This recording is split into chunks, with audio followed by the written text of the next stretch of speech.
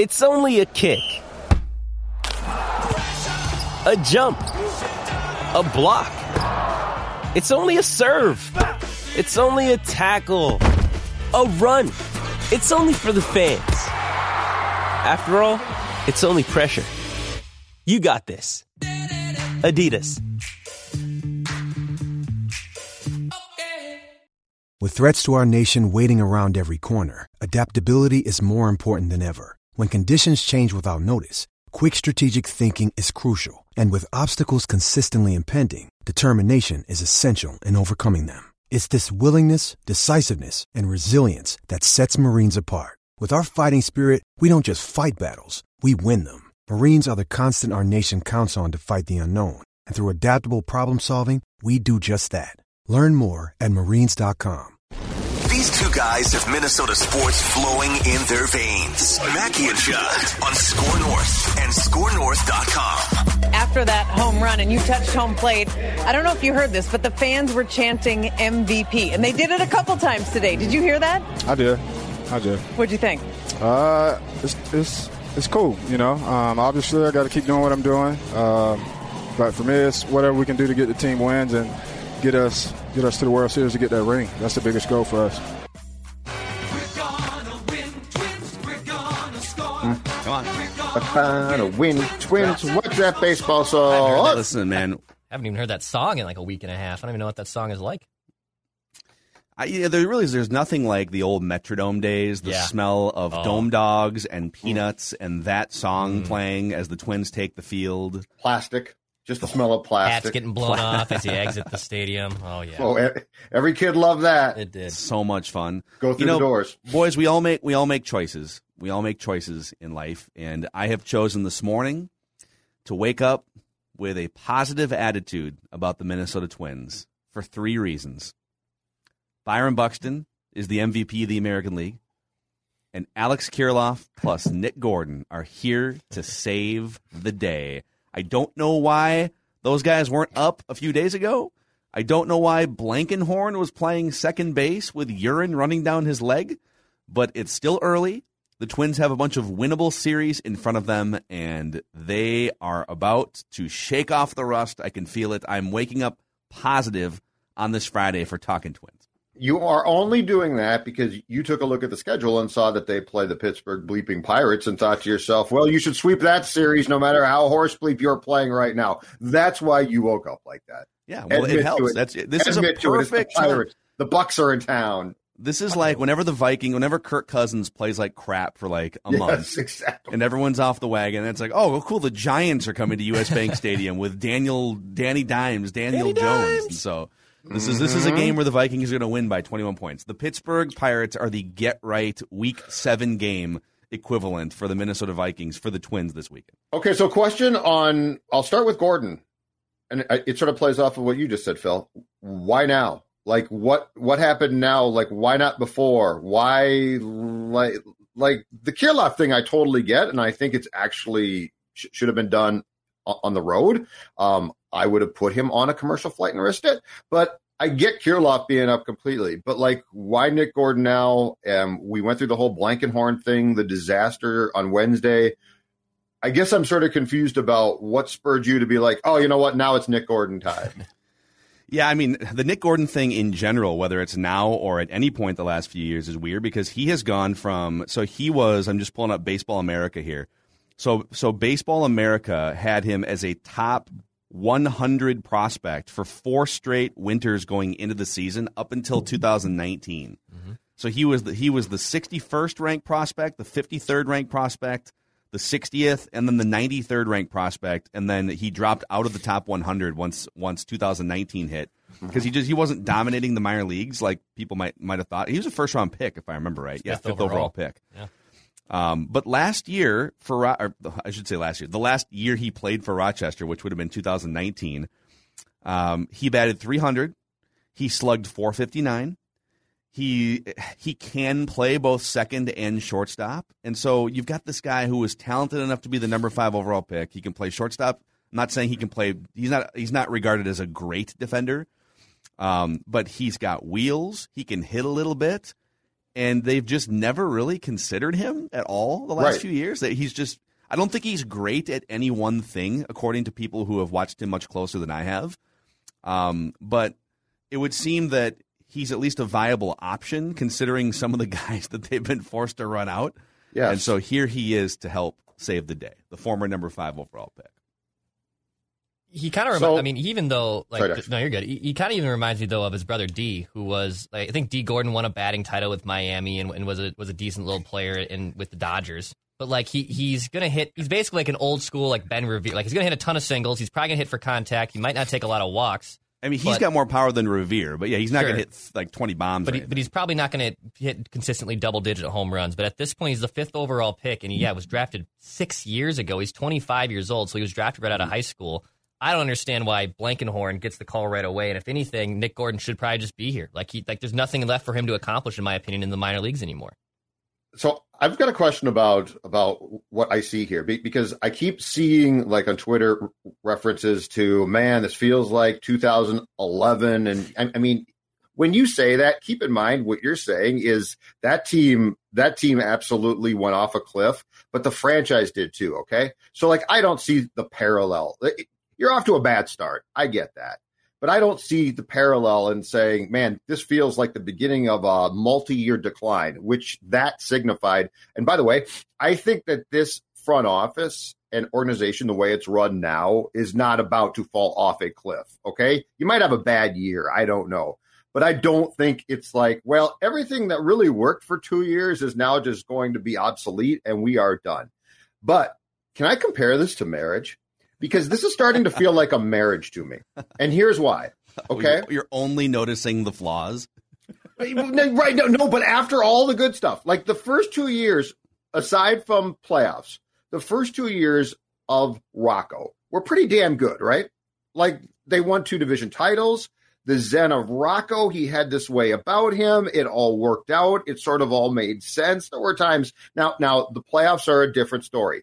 But, you know, for 2 years, it worked out really well. And you're like, I love Rocco.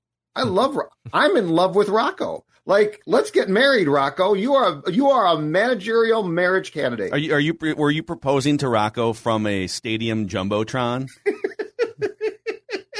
We were on the kiss cam stayed on. The kiss cam stayed on. All of a sudden, Judd turns to Rocco. And I got down on one knee and I said, and he started crying. But anyway, but the marriage component is this. And it also goes to Falvey and the boys as well.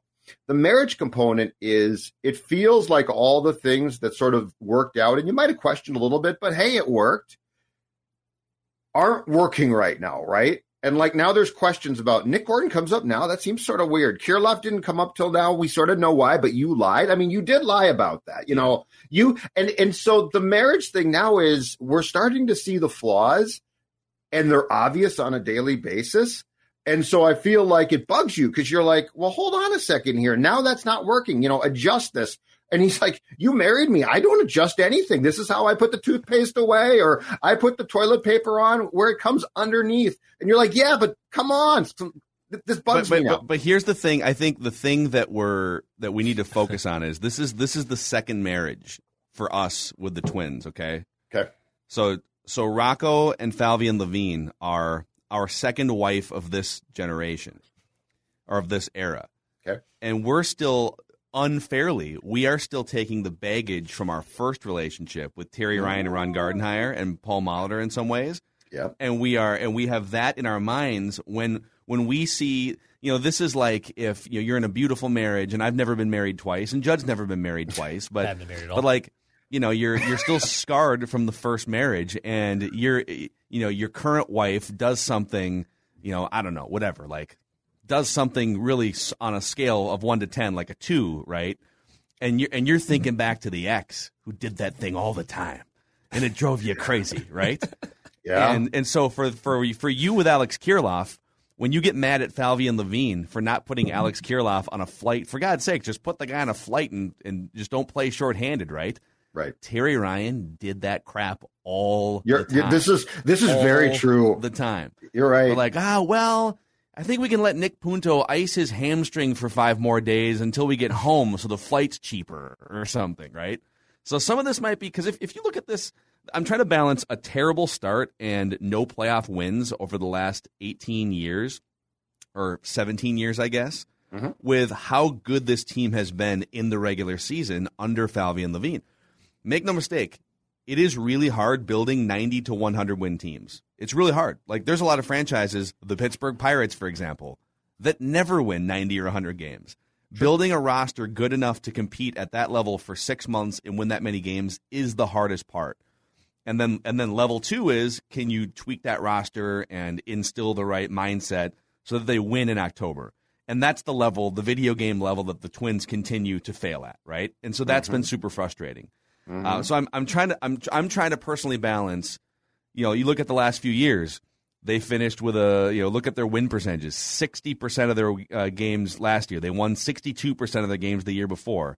They had a surprise pop-up wild card year in their first year in 2017. It's like they've built a winning team, right? And we definitely should be grateful for that. But at some point, all right, it's time to get to the next level in this marriage. Well, all right, time to time to win a playoff game, and time to make some decisions here that might be uncomfortable to dig out of this 6-11 hole. And I feel like the first 16 games of this year in particular, as a whole, have been seeing the flaws. Like, there's been, like, things are going wrong too. I mean, some days things just go wrong. And so, you know, you wake up and you think, me and the wife are going to have a great day and we're going to do this and it's going to be fun and I'm going to surprise her. And you're like, we're going to go and do this. And she's like, really? And you're like, oh, you don't want to do that, huh? You don't want to do that. You know what? Today, I'm going to use the new column A. And you're like, but I don't really like the new column A that much. We tried it last week and it didn't work that well. But the new column A, it's great. We bought it. We just bought it. We have to use it. And then you're like, well, again, honey. Yeah. And then it's like, why are you using the Rogers now? Why are you using it now? What are we doing here? And so it's just, I feel like the fan base is starting to see the flaws, and they might keep up and they might not. It's just, I think that's why we are getting our backs up about things and we're getting upset about things when we are, 16 games into a 162 game season. Yeah, for sure. Yeah, we're already, like with the Wild, this is all free money, baby. Right. This is, no one expected. And it's a new marriage, right? And it's a new marriage. And so when they give up 9 goals in a game, you're like, that was a rough game, but that's okay, whatever. Exactly. Like, perfect. And then when the Twins do something, when the Twins throw away a game like they did against the A's, you're just like, and I am guilty. I still stand by this of saying like, oh, classic Twins. They just melt in big moments, right? Yep. It's all the baggage that comes with it. I will say the thing that I am most happy about so far this year, and all of us are, is Byron Buxton. Not only is this doesn't feel like a fluke. Like, there's some years where he might goose his batting average because he beats out infield singles. This dude's been playing with a bum hamstring, and he's hitting .432 in the first 2.5 weeks of the season. 6 home runs in the first 12 games for him. He's always had 30 home run power, but he's never been able to make enough contact and be consistent enough to actually show it. And so I hope, for the sake of him, like, I legitimately think he's going to be in the MVP discussion, like, not even tongue-in-cheek. Like, this dude is an MVP candidate, and I think if he stays healthy, he'll be in that mix. But for him to actually be in that mix, the Twins have to win a bunch of games and probably make the playoffs. So do it for Byron, Twins. Yeah, but get him in that MVP discussion by winning some games here. Odds right now that you feel he can play 100 and, let's say, 40 games. Odds right now. Well, he's already missed. Yeah, I know. Missed like 5. 4 or 5. He's missed 5. Yeah, they've played 17. But I mean, he's got to play like 140-ish, right? You know who's played all 17 games? Jake Cave. Diving Jake. I can't stand it. He's played all these Iron Man. All you guys do is you know what, dude? He's freaking Iron Man. You know what? Declan's angst for BB should be all transferred to JK. Like, why do you hate a special teams hard-working guy who does really nothing? He does very little wrong, right? I'm sorry, like, you're talking about Jake Cave? Or No, I'm saying take all of your BB angst and transfer it to the Cave portfolio. Okay. Like, it makes you're down on a guy who plays hard and plays on special teams, and I get why you don't want him to play much, but he really doesn't do that. He's playing about the amount that he should. He's yeah, Chad Beebe. Jake Cave is playing in every game. He's being used like a regular at times. Take all of your angst and put it in that basket. Declan has Dakota Dozier level angst over Chad Beebe, and it's disproportionate. I say we take Jake Cave and Victor Rask and Chad Beebe, and we all get together and just put him in a bin and blast him to the sun. I don't know. Why? You want to kill him? Out of here. Easy, Mike Prefer. Yeah, no, I'm not putting him on an island. I'm not putting them on an island. I'm not putting them on an island. I think you could do better. Well, Victor Rask deserves your contempt, so I'll give you that one. I love how. I just love how Chad Beebe is like. Well, but Beebe's the best of the worst of this group. But like, you could do so much better than everything. Raise your expectations is all I'm saying. Raise your expectations. I'm on the raise your expectations crowd for sure. By the way, our Twins discussions on this show, Talking Twins, presented by our friends at Dennis Kirk and DennisKirk.com.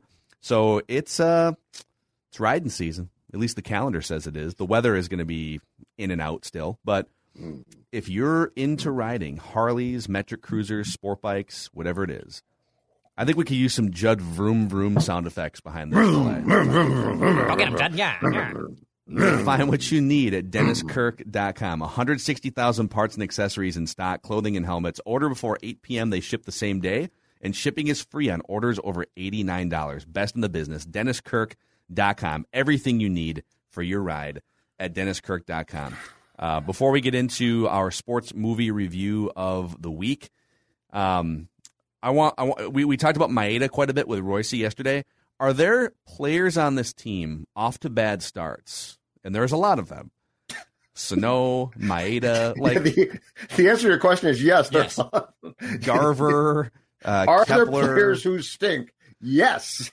Are there any players that you would guarantee are going to bounce back and go back to sort of closer to the peak version of what they are? Or are all of them alarms for you at this point? You know what? I don't know that alarm is the right word because some of them are carrying over their porous 2020 campaigns, which I was willing to give them because of the pandemic. But I guess if you want to sound an alarm, the guy that stands out to me the most is Kepler, because I don't know who Max Kepler is, and I think that there's a fighting chance that he just had a really great year. I think there's a fighting chance that the ball was juiced. He had a great year. It was a lot of fun. But I don't know that guy's coming back. And if he doesn't come back, in my personal opinion, it's a big deal. Mm-hmm. But there are also potential replacements for him. So I don't think that you can sit on him for an extended, long period of time and be like, oh, he'll rebound eventually. I think you're going to have guys come up who can play the right field, who you might say here in the next, I don't know, within the next year, because it'll be a while, might be suitable replacements that are going to give you far more at the plate. My guy is Colome. I know it sounds crazy and it sounds bold. I should have gone on the record with write that down, but I just think this guy, if there's a physical issue, it changes the conversation. But this guy has been, I almost use the word steady. I don't think anything about him is steady, but he's been an effective reliever. He gets the job done for the last 6 years. And he's going to make you sweat. Even his best self is going to put a guy on base and fall behind and have to rely on a 6-4-3 double play once in a while. But Eddie Guardado, he's sort of the modern day Eddie Guardado in some ways. And Eddie would make you sweat too, but Eddie would also go through stretches where he was just a machine for 3 months at a time, and it was one of the best relievers in baseball. So I would put money on Colome to bounce back at some point here, hopefully soon, because they can't afford many more meltdowns like that.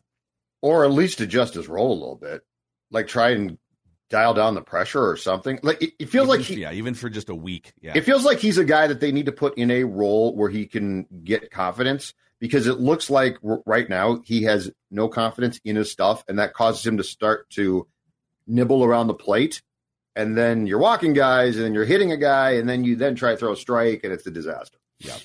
So, all right, Dex, are you betting your life on any of these guys to bounce back? Yeah, you know what? I'm not ready to completely panic yet on Mitchie Garver. I'm going to go with my guy, Mitch Garver. I think he's going to start to bounce back. He's had a few at-bats. He's got a couple home runs. He's got a couple doubles. I think he's going to bounce back a little bit here. His hard hit shaved the rate's beard, still all too. right. I know. Do anything you can at this point, Mitchell. Change the catcher's gear. Swap out the knee pads. I don't care. Do anything you have to do to get back on track. But I think he's going to be all right. I don't think he was as bad as he was in 2020. He's not the Mike Piazza from 2019 that he was when he hit 31 bombs in 95 games. But I think he's a productive offensive catcher. That's where I'm at. That was therapeutic. Yeah. Very therapeutic there. All right, Federated's also helping us with this Twins therapy here. So they're helping business owners with risk management, and they're helping us with Twins therapy. Federated is multifaceted. They've been around for over 100 years. A lot of smart people They call for that therapy? are helping businesses. They do for us. It's an emergency situation here. And so they also recently launched MyShield, the online client destination for risk management resources. So MyShield has all kinds of tools and resources to help your business, help you sleep better at night, help you protect your business against things that maybe could be unforeseen. Federated sees things on the horizon because they have so much experience. FederatedInsurance.com, and remember, at Federated, it's our business to protect yours. All right, let's fire this up, Dex. A little sports. Spring movie. training begins in 2 weeks. Here's a list of the players we'll be inviting to camp. I never heard of half of these guys, and the ones I do know are way past their prime. Most of these guys never had a prime. The facts are we lost our 2 best players to free agency. We haven't won a pennant in over 35 years. We haven't placed higher than 4th in the last 15. Obviously, it's time for some changes. This guy here is dead. Cross him off, then. Here's Jake Taylor. He was an all-star at Boston, wasn't he? Yeah, wound up in the Mexican League. Had some problems with his knees. We had him 2 years ago. We did. 4 years ago, then. Who is that? Must be Serrano. Defected from Cuba. Wanted religious freedom. What's his religion? Voodoo. Thought you didn't have any high-priced talent. Forgot about Dorn because he's only high-priced. Picked him up as a free agent 3 years ago. Still hits the ball pretty well, doesn't he? Yeah, he just can't field it. I don't recognize this guy. Say hey! Willie Mays Hayes here. Play like Mays, and I run like Hayes. Gentlemen, welcome to Sports Movie Rewind. The 1989 classic, Major League, and one of the great montage theme songs in sports movie history. I don't know what this song is called, but it signifies baseball. It does. Sounds like John Tesh. It sounds like a John Tesh round ball rock type of song, doesn't it? It sounds Actually, like that's a pretty good point. It sounds like it's like on a Super Nintendo or Sega baseball intro. Like you start Like the it's game, the same. you plug it in. It It's this sounds song. This sounds like it could be a John Tesh song. It probably is John Tesh. In fact, can we just Google real quick before we go any further on this podcast? And if it is John Tesh, this is why he is no longer having to work. Actually, there's no way to Google this. When you Google Major League theme song, a million things pop up. And it's just such a... And which is my intro. It's the first one that comes up is the Randy Newman Burn On song from the very start of the film. I don't know if you guys noticed that was some Randy Newman to start the movie. Oh, yeah. That's a great song. I love that song. Yeah, that's a good song. So, boys, Major League, 1989. Here's the summary. The new owner of the Cleveland Indians, former showgirl Rachel Phelps, played by Margaret Whitten, played quite marvelously by Margaret Whitten, has a sweetheart deal to move the team to Miami. But to break the lease with the city of Cleveland, ticket sales have to plummet. So Phelps hires the most incompetent players available, including near-blind pitcher Rick Vaughn, played by Charlie Sheen, injury-prone catcher Jake Taylor, played by Tom Berenger, and her villainous tactics accidentally foster a can-do team spirit, turning the Indians into potential winners. 83% on Rotten Tomatoes. Critics' consensus on Rotten Tomatoes says Major League may be predictable and formulaic, but buoyed by the script's light, silly humor, not to mention the well-built sports action sequences and funny performances. An $11 million budget turned into $75 million at the box office. This movie had a star-studded cast, even though some of these actors and actresses were basically anonymous when this movie came out. But Charlie Sheen, Tom Berenger, Wesley Snipes, Dennis Haysbert, maybe even more famous, I wouldn't say more famous, but equally famous for playing the president in 24 and being the Allstate guy. Yeah, that's the Allstate guy. I have a story about that in a second. Corbin Burnson, Rene Russo, and Bob Uecker all starring in this movie. Yep. So, boys, I had one of the easiest, like, can't believe someone is betting me bet wins when I was in college. When one of my former roommates said, I think I made the comment, like, oh, Pedro Serrano, rocking the Allstate commercials. And after a couple seconds of silence, my roommate said, what? Oh. I said, oh, yeah. Remember, you seen, we all love the movie Major League. That was Pedro Serrano. He goes, no, it's not. I said, no, yeah, that was 100% Pedro Serrano in the Allstate commercial. He goes, dude, are you what? He was like adamant that I was an idiot. And I said, what do you want to bet? We bet $100 on the spot.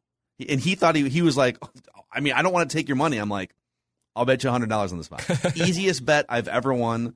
Take away the accent. And apparently Dennis Haysbert is harder to spot in these Allstate commercials. But I think he put on some weight, too. Yeah, he probably did. Between the two of them. Because, the first time I saw him, it didn't occur to me immediately. So I could see that. I would not bet you $100, though. That's an absolutely. You might think about taking Jesus Christ as your Savior instead of fooling around with all this stuff. Jesus, I like him very much. He know help with curveball. You trying to say Jesus Christ can't hit a curveball? Okay, Harris, let's not start a holy war here. Wouldn't leave a rum sitting around out here with this group. He's very bad to steal Joe Boo's rum. He's very bad. Foreshadowing. Very bad. Foreshadowing. All right, Judd Zulgad. First of all, have we all seen this movie before? Yes. Just want to make sure. Yes. Okay. Long time ago. I think I've seen it a couple times before this, but long time. So this is kind of a refresher for you here. This movie. One of those ones, if it's always on TV, I always got to stop and watch it. It's like one of those ones for sure. Do you stop on? Yeah, I'll stop and watch it usually. Me too. I might not finish it, but I'll probably watch at least a I was going to say, I don't finish it. Yeah. Wow. There's very few films I finish. I love the end. Goodfellas I finish. Love Goodfellas. Well, what was your main takeaway? We'll start with Judd. Your main takeaway from Major League. Okay, so to be clear, I love this film. It's great. Okay, the pace of this film is absolutely ideal. To do Dex's favorite Zulgadian thing, if they had called me and asked, I would have said, your pace is perfect. Like, you don't need to alter this at all. There's nothing that you need to cut. There's not, like, the pace of this film. It moves, but it's good. But my takeaway in watching it and taking notes and watching it very close was this, and this is not a criticism. They do a marvelous job of stealing the skeletal work of the film Slapshot and making it a baseball film. The film Slapshot, never thought of it like this. Incompetent woman owner whose husband has died. You don't get to see her until the end, right? So it's not like ripped off line for line. In Slapshot, the threat that the Chiefs come up with is they're going to move to Florida. The threat here is that she's going to move the team to Florida. If you go through like all of the things, the crazy player, right? You got the crazy player in Slapshot. You got the crazy player here. Behringer's character is essentially Reg Dunlop from Slapshot. Older guy, down on his luck. Used to be good, but now he doesn't really have a place in the league, and everyone laughs at the fact he's trying to play. So, like, I never watched this film in that context before, but they do a marvelous job of applying what Slapshot did, changing it and tweaking it, but basically it's the same film down to the fact that at the end, the team is going to show the person that owns them that they're good, and it's going to change their fortunes. That was my takeaway. We're being told by secret sources here that the generic montage track is titled Pennant Chase by James Newton Howard. The song. Interesting. Okay. There it is. It sounds like John Test. Yeah. Okay. It does. Thank you. Dex, what was your main takeaway? My main takeaway, two of them. Two takeaways, one serious, one not so serious. Number one is I didn't know the 2021 Twins were the 1989 Cleveland Indians through the first half of the season, just being butchers in the field. About to be contracted. Be contracted. Reminded me of, some old school Twins teams. I'm sorry. I thought you said 2001. I meant 2001. I didn't mean to say 2021. Although there are parallels with how disastrous. I was going to say, do you see some parallels? Yeah, how disastrous they are Jim in the field. Pohl naked poster. They peel a piece off. It is amazing. Well, 2001 would have been. I think that still would have been Carl. That's Pohlad. Carl at the time. Naked, yeah, naked Carl. Pohlad. But my main takeaway is Jake Taylor is the biggest creep of all time. This is my main takeaway. Jake Taylor is the biggest creep of all time. Okay, so I'm all for the idea that maybe sometimes that old flames never die. Okay, like I can subscribe to that to a degree, but the way he goes about like stalking her and finding her fiance's home, and just the way he like woos her too. Like eventually, like they had the one last night together. And it's cringy. It's super cringy. He's like this creepy dude who is cheating on her all the time. And like he's falling around the library and they're spewing out their tea with one another. I think he's the biggest creep of all time. I didn't really put the parallels together up until I rewatched it last night. I had a note verbatim in my I would say 500 words of notes off this movie here. Jake Taylor, great team leader or a little bit psycho? Yeah. A little bit psycho. Okay. He's both. So let's go through the list of Jake Taylor things. I'm glad Declan brought this up. So he shows up to Roger Dorn's house at one point, like in the middle of an off day, and tells him not. This is a guy that he's known for a long time, presumably, right? They've been teammates throughout. I don't know, not that long probably, but they've been around each other in the major leagues. Yep. And he shows up to this guy's house, and instead of saying, "Hey man, I don't want to make a huge deal out of this, but like really need you to just try harder at third base." He says, "I'm going to cut your bleeps off and stuff them down your throat if you ever Olay a ball like that again." Our guy, Danny Gladden, in real life drove to Steve Lombardozzi's house and got in a fight in their front yard, okay? It's true. I think this is pretty accurate. That's probably true, especially this era, right? Late 80s, yes. Early 90s. Yeah, we're just going to have it out. We like to call him gritty. The stalking of Rene Russo. I mean, the fact that he spots her in the crowd at one point. Yeah, dude. At the end of a game in the handshake line, and then runs out of the stadium in full uniform, grabs the bullpen car, and then drives it into a residential neighborhood, and then just walks into her house, and then seduces her. And spends the night. Yep. And spends the night with a bullpen car. And it works. In front of her place.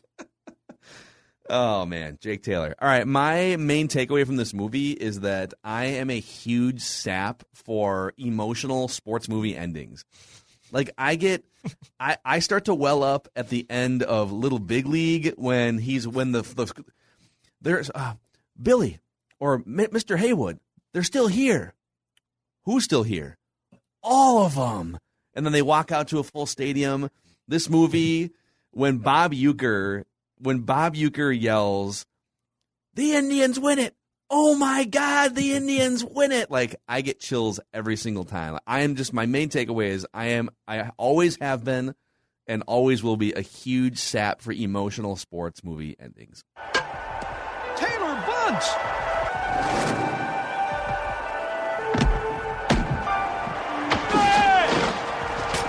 Hayes around third! He's gonna try to score! Here comes the throw! He slides! He is safe! Safe! The Indians win it! The Indians win it! Oh my God! The Indians win it! And then the music hits. I mean, come on, you guys. And the great thing about that time was you still had Cleveland, the Red Sox, and the Cubs, right? Like they all could identify with this long stretch of ineptitude at that time. Well, let me ask you about that, because I think at that time, didn't they say it had been 37 years?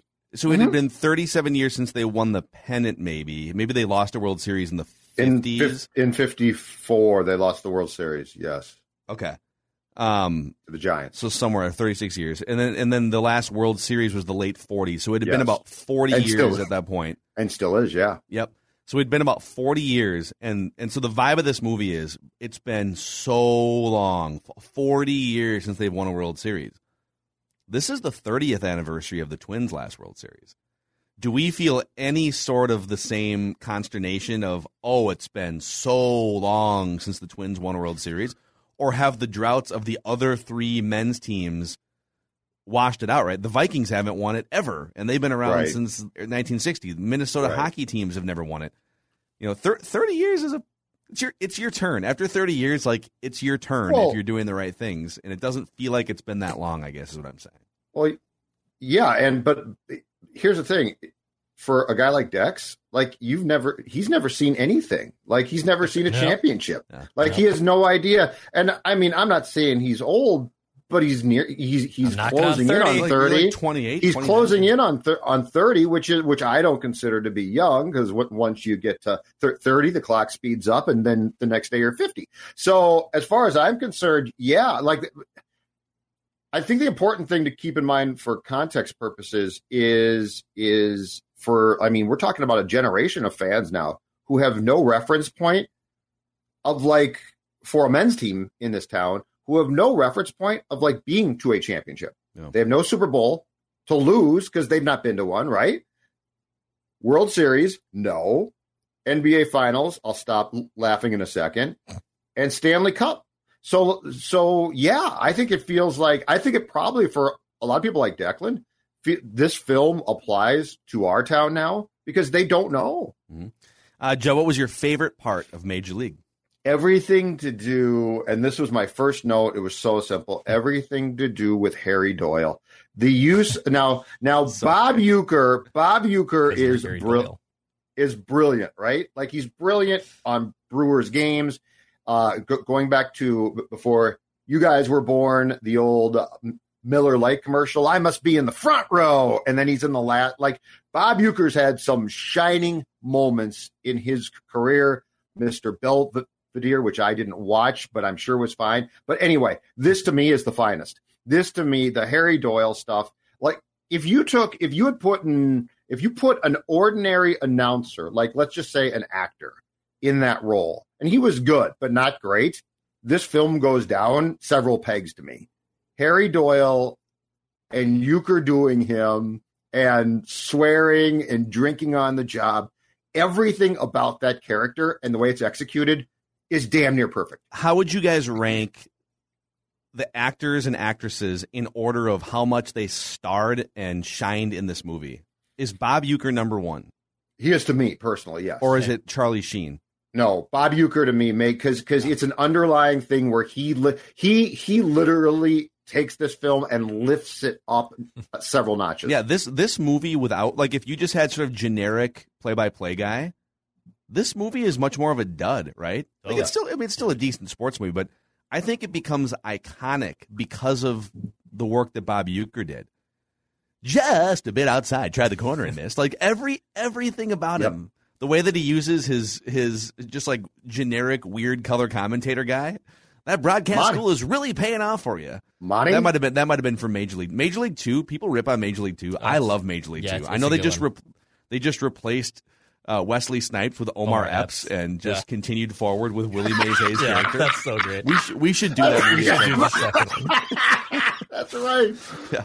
I forgot about that. Yeah, even the Uecker's in my favorite parts too. I have two-parters, and even also it brought me back to the old 1500 ESPN days with a bunch of the drops, because we had a couple of those Bob Ueckers in the liner drops as we were coming in and out of breaks from Stingers, and I remember like, oh, I totally forgot this was a drop coming in out of Mackie and Judd back in the day 5 years ago. Ball 4, ball 8. Here's a sponsor. I can't find it. The hell with it. To hell with it. Yeah. I was like, oh, wow, I'm having foreshadowing of running the board 5 years ago. How great is that line, though? How great is that line? Phenomenal. It's phenomenal. Yeah, Uecker's great. It's pretty awesome. I love Willie Mays Hayes. Like, also, I'm a big Wesley Snipes guy, too. Like, Wesley Snipes is great. Blade's one of my favorite movies. And Willie Mays Hayes, the way he, like, gets in the batter's box is exactly how, and, like, when he does his little, like, shuffle and dance, and he gets, like, obnoxious as hell. I was the same way as a little leaguer, so I identified with it. He only could steal bases. He could only put the ball on the ground. He tried to put it up, and he would just pop it up every time. So I felt a really good personal connection with Willie Mays Hayes. He was of all the wacky bunch of that team, he was easily my favorite character. So apparently he, in real life, is not very athletic at all. And when he went, there's a note, I think at Wikipedia has it, there's some other write-ups, but like when he went to be one of the actors to go try out for this movie, he didn't show up in baseball gear. He had like dress shoes on, and he's not that fast in real life, apparently. So most of the scenes you see him in are very strategically shot, or they're slow motion to make him look faster than he really is. Or the scene where he's got his pajamas on and he's running, and the other two guys are very clearly like running in slow motion, and they had to slow that scene down too. Oh, funny. So Wesley Snipes apparently not as athletic as you might think. My favorite part of this movie, I think, is the safe for TV version of Roger Dorn walking up to Ricky Vaughn. And everyone's nervous, like, oh my God, Vaughn slept with Dorn's wife. You got to keep these guys apart. And then right before the biggest last out of the top half of the inning, he comes walking up. And of course he says, strike this MFer out, and then walks back to third. But the TV edited version is one of the worst. Oh, really? Have you guys ever seen the dubbed version of it? I'm sure I have. I don't remember. So Dorn walks up, and you can read his lips. He's clearly saying, strike this mother bleeper out. So how many syllables? Mother bleeper. So 4 syllables, right? They dubbed mother bleeper with guy. With this guy, it's like a So Japanese. So it's movie. like so it's like a late night dub. Yeah. Yes. So when you watch the movie on TV, I was going to say TBS. It's not. It's on MLB Network now. I don't know what other channels show it, but like, Probably incessantly. strike this guy out. So that whole dynamic, like Roger Dorn, the sleazeball on the road, caught on camera with the gal, and then the wife looking to get the revenge, and Rick Vaughn just being oblivious and just like at a bar alone. I didn't know. Getting punched out in the post-game celebration, then lifted back up. That whole dynamic to me is amazing. All right, Joe, what was your least favorite part of Major League? The least believable part for me was at the end. We're not to least believable yet. Favorite. Least favorite. Okay, was when the owner when they're playing the 1-game playoff against the Yankees, and the owner still wants them to lose. Mm-hmm. There's no reason why she would. They've already. So the whole thing was we're going to be as bad as possible to trigger an escape clause for our attendance woes, then to move the team to Florida. That ship has sailed. At that point in time, you were tied for the division lead, so you presumably have drawn way more fans than she was planning on. So there's no reason why she's so mad as they win that game at the end. Why she's mad? Because you benefit at that point in time, at least from the money being brought in, right? Yeah, season ticket sales are going to go up, and now you're that's hoping my that they least take favorite next year. So that's my least favorite part, because the film.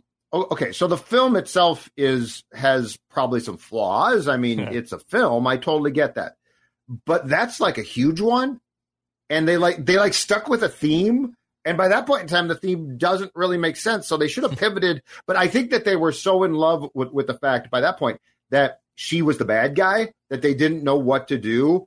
But yeah, that's my least favorite part is that makes no sense. Well, you're lucky then that they didn't go with the alternate ending, which you can find on YouTube. So there's an alternate ending of this movie, and it's a scene before that game is played, where I think it's Lou Brown walks into her office and basically says, like, I'm resigning after the season. Like, this is, I can't do this anymore. We're gonna play this last game, whatever. And so the theatrical release includes added scenes of Rachel Phelps showing dismay with the team's success, and then an alternate scene included in the special edition DVD shows Lou Brown confronting her in her office about her plan to sabotage the team and announces his resignation. Phelps then reveals the threatened move to Miami was merely a ruse to motivate the team, and as the Indians were on the verge of bankruptcy when she inherited the team, she couldn't afford to bring in star players or maintain the amenities, and she tells Lou Brown that she felt he was the right manager to bring the ragtag group together, and that she was doing it all. She was like doing it all to save the team from bankruptcy, but to motivate them at the same time, which makes zero sense. Right. They showed this screened version to a crowd before it came out to the public, and they booed it off the screen. Mm-hmm. And so they cut that out. It's like, no, just let her be the villain. Why is she all of a sudden like on the bandwagon at the end? But she wouldn't have cared by the point that I'm talking about. Like, she would have actually been like, okay, I'm going to benefit from this. So that to me was sort of weird. Yeah, I read That's that. your least favorite. I read that too, and I've watched. If these movies aren't available free, I usually watch them on Amazon Prime. And then Prime has this function called X-Ray. So if you rent a movie or watch any movie on Prime, it's called X-Ray. And if you pause at any part of the movie, it'll show you all the actors in that scene. It'll show you facts about this scene or this movie. And I was reading about that too, the one that Phil's talking about. So then I looked up and watched, and I found the deleted scene too. And yeah, I think it's hilarious that they tried to even pull that on the original part. My least favorite part about this movie is just the like unnecessary love triangles. So like just the whole love scenes in general and the pursuit of women in this movie. So like I already talked about Jake Taylor and like him trying to chase his old flame, and she's with this like Richie snobby artsy fartsy dude. You have Charlie Sheen sleeping with his teammate's wife. Like I just felt a lot of the stuff was completely unnecessary. Like I kind of get it because you need some type of funny factor. It can't just be baseball for an hour and a half, but I didn't really connect with it. I didn't really like it. I didn't really like the unnecessary love parts of this movie. Yeah, I'm fine with most of it. I mean, the scenes are very outdated in terms of like how women are treated by men and how they're just submissive and you can just steal them back from their fiancé. Vaughn gets used by Dorn's wife. What are you guys talking about? That's true, actually. There's a woman empowerment scene there for sure. Yeah. But I think my least favorite part was I'm torn between two. One of them's least believable. I'm gonna go with this one. I'm gonna save a relationship one for least believable. My least favorite part of this movie is in the final sequence, and maybe Jubb was going to go here too. So Jake Taylor calls for the suicide squeeze, right? He does all right, hey, I got an idea here. Willie Mays Hayes is on second. Yes. They're never going to expect me to bunt. Let's do a suicide squeeze with him on second base. I'll drop the bunt down. He will steal with the pitch. He will steal with the pitch. Yep. And so he will be almost to third base when I lay this bunt down. Third baseman's going to have to come in, throw it to first, and by the time all that happens, Willie Mays Hayes will be halfway to home, and we're going to win the game, right? And my least favorite part is 2 pitches were thrown. Right. This is a suicide squeeze, okay? I wrote this. He calls for a suicide squeeze. So the play is hot. The play is hot. Willie Mays Hayes is told to steal third base while the bunt is in motion. And the first pitch is a brushback, and he doesn't go. Mm-hmm. So, and then it's not like there's a reset of the signs like, okay, now that the brushback happened, now the play is on. The play was on the brushback pitch. And so Willie Mays Hayes would have been stealing third on that first pitch. Yes. Yeah, you're right. It kind of ruins it a little bit. Like it just makes it. That's really inside baseball, but you're right. Right? I wrote the exact same thing down too, and it's not my main least believable part, but it would mention it because I thought the same thing. I was like, wait a minute, they do the sign, he brushes him back.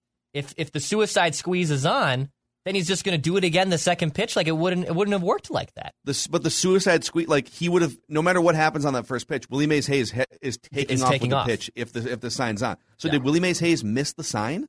And then oh shoot, then he saw it the second time? Right. Or if they're gonna do the brushback thing, I get it. Like he's pointing to sell the home run thing, which I also hate. There was no reason for him to pull the Babe Ruth point. Well, to add drama. Yeah. No, I know, I know, but I didn't need it. I didn't. But I think it throws you for when you're watching it for the first time, you don't realize he's going to bunt, and so you're thinking this is his last hurrah. I mean, Jake Taylor, and Journey. He's going to get up there and point to the bleachers. I don't know. Jake Taylor, man. I do at some point here. I will give you some projected statistics from some of these baseball players that people have put together. But let's get to Declan's least favorite part. Or no, we already did that. I'm sorry. Least believable. Judd Zulgad. Least believable part. Okay, I'm going to go back to the last game, and this to me, Euchre should have told them rewrite this scene in this sense. If I'm not mistaken, when the Indians win, he says they win the pennant, right? They won their first pennant since 1948, I think it is. It's a one game. He says, "Oh my God, the Indians win it." Did he say the pennant? I thought he said the pennant, but anyway, the point being is it's a one-game playoff. It's a one-game playoff, which then would in 1989 put you into the playoffs against the against the American League West champion, and they were treating that game like it was going to send them to the World Series, I felt. And are we to assume that this was... And I thought he said pennant. This movie came out in 1989. Are we to assume that this was the 1988 Major League season? Yeah, I mean... In which case, if they would have gone to the championship series, which is where they would have, then they would have played because they would have come out of the East, right? Yankees East. Yep. So they would have been playing the Bash brother, McGuire, and Canseco Oakland Athletics with Ricky Henderson. Yes. That would have been. I'd watch a movie, just a 7-game series between that ragtag Indians team and the Bash Brothers A's team. The only series that I want to see from a film that we have done is the Kings and Knicks. Okay, that's the only series. That's the only championship series. Okay, but anyway, so he said I've got in my notes that he said pennant. He may have, yeah. And it was, but I mean, it's just a 1-game playoff. It's cool if they won, but it's a long way from. I have the clip. We'll have to play from start to finish. Let's see if he says pennant. Taylor bunts.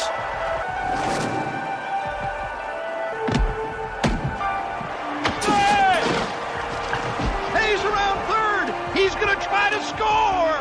Here comes the throw. He slides. He is safe. The Indians win it. The Indians win it. Oh my God! The Indians win it. So he just said. So he might have said it. Yeah, but I thought they said. I thought at one point in that game, during the course of that game, that they said pennant. There was a lot of talk about the pennant, how they haven't won the pennant, and so yeah, there might. I mean, let's be honest. They missed a few important details of like baseball and stuff.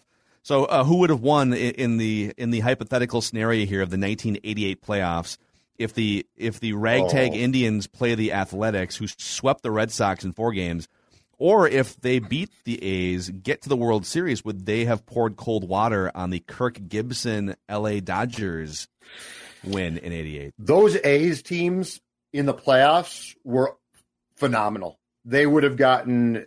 Cleveland would have gotten swept in 4. Now, if they'd gotten to the Dodgers, I don't know, but I do know this. Those A's teams absolutely decimated you. So my guess is my guess is that ragtag bunch might win a game against the A's in the playoffs, but they're gone in 5. All right, least believable for me, real quick here.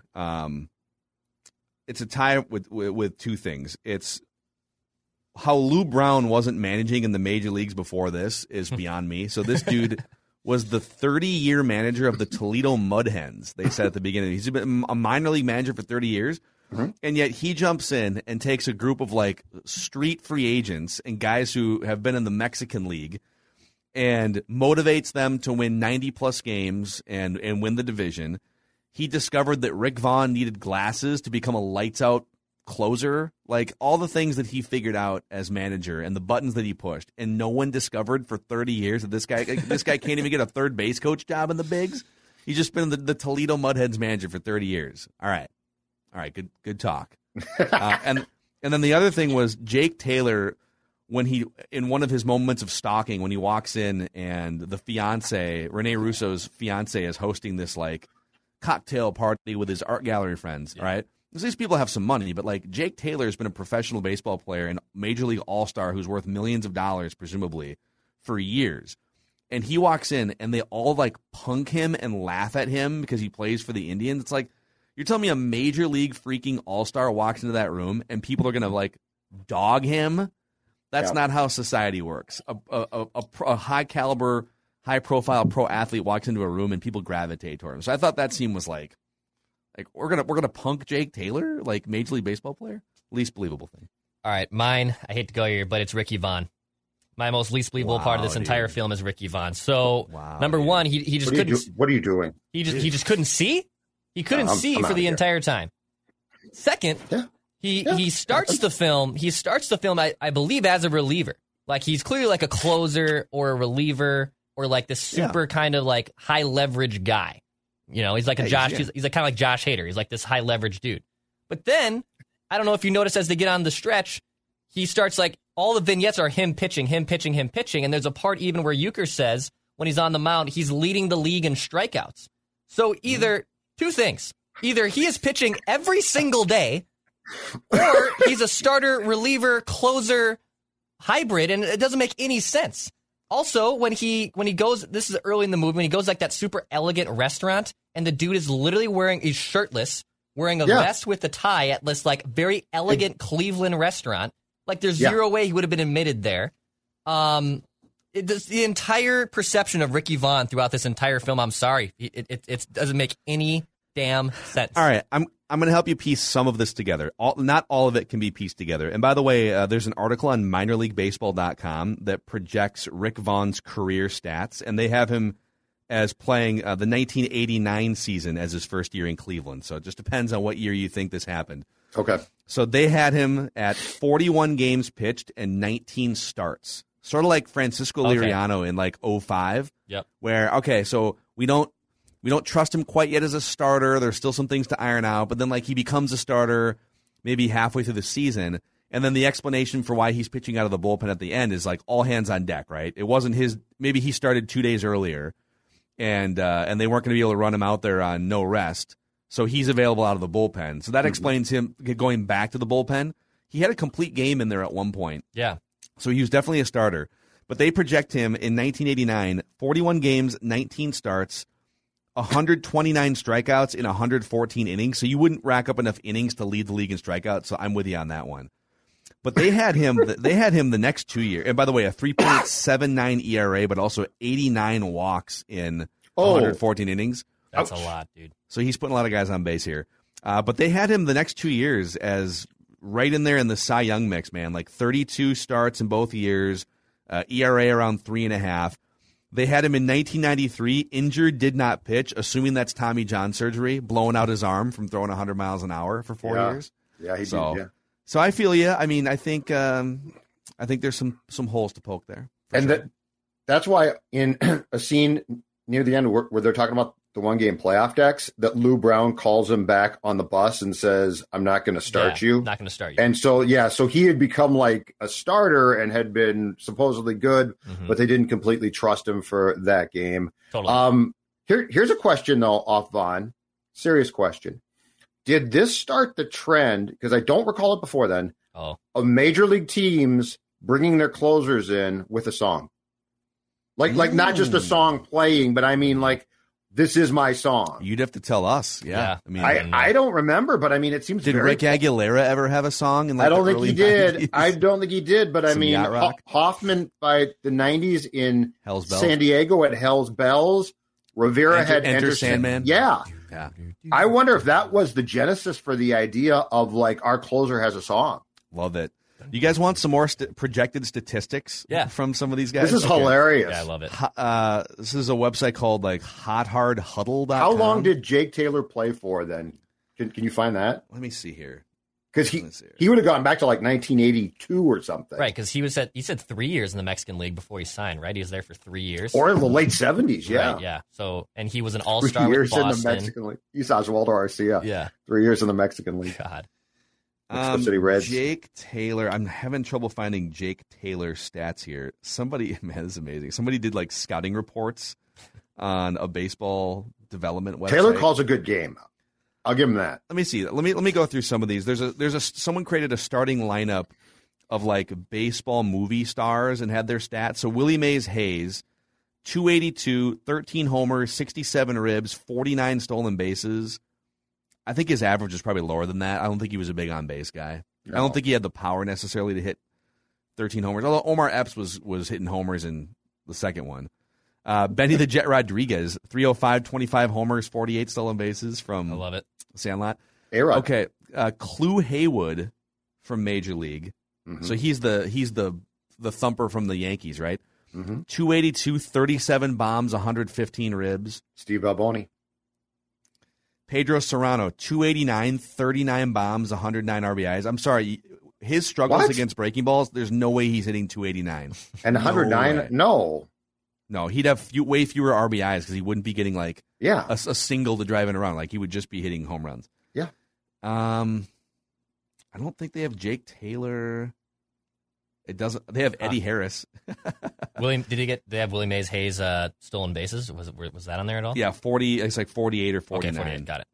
I like it. And then Ricky Vaughn, they had him projected at 1-9 with a 4.88 ERA, 80 strikeouts and 37 saves. So they had him blowing like 9 saves. That's a lack of respect for Rick Vaughn right there. That's hilarious. Complete lack of respect. Would you guys rather have Lou Brown or Rocco Baldelli managing the 2021 Twins?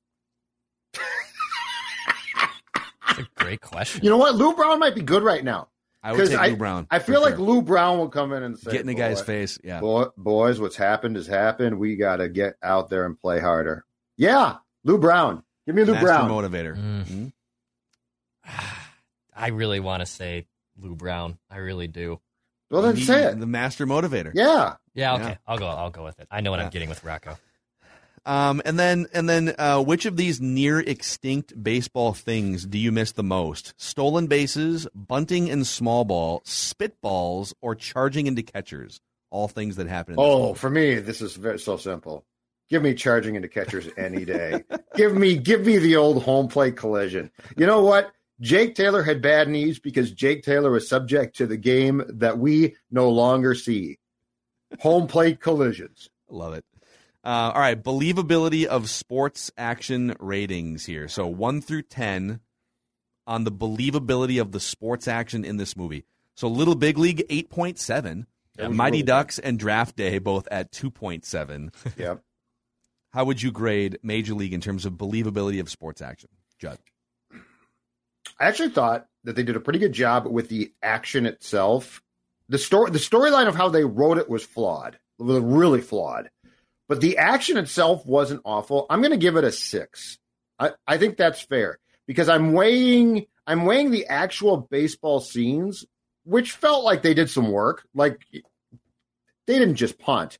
But then there were Charlie Sheen was like a high school pitcher. Yeah. But then to your point, Phil, there was major flaws in the writing of the action, which I also can't ignore completely. So I'm going to give it a 6.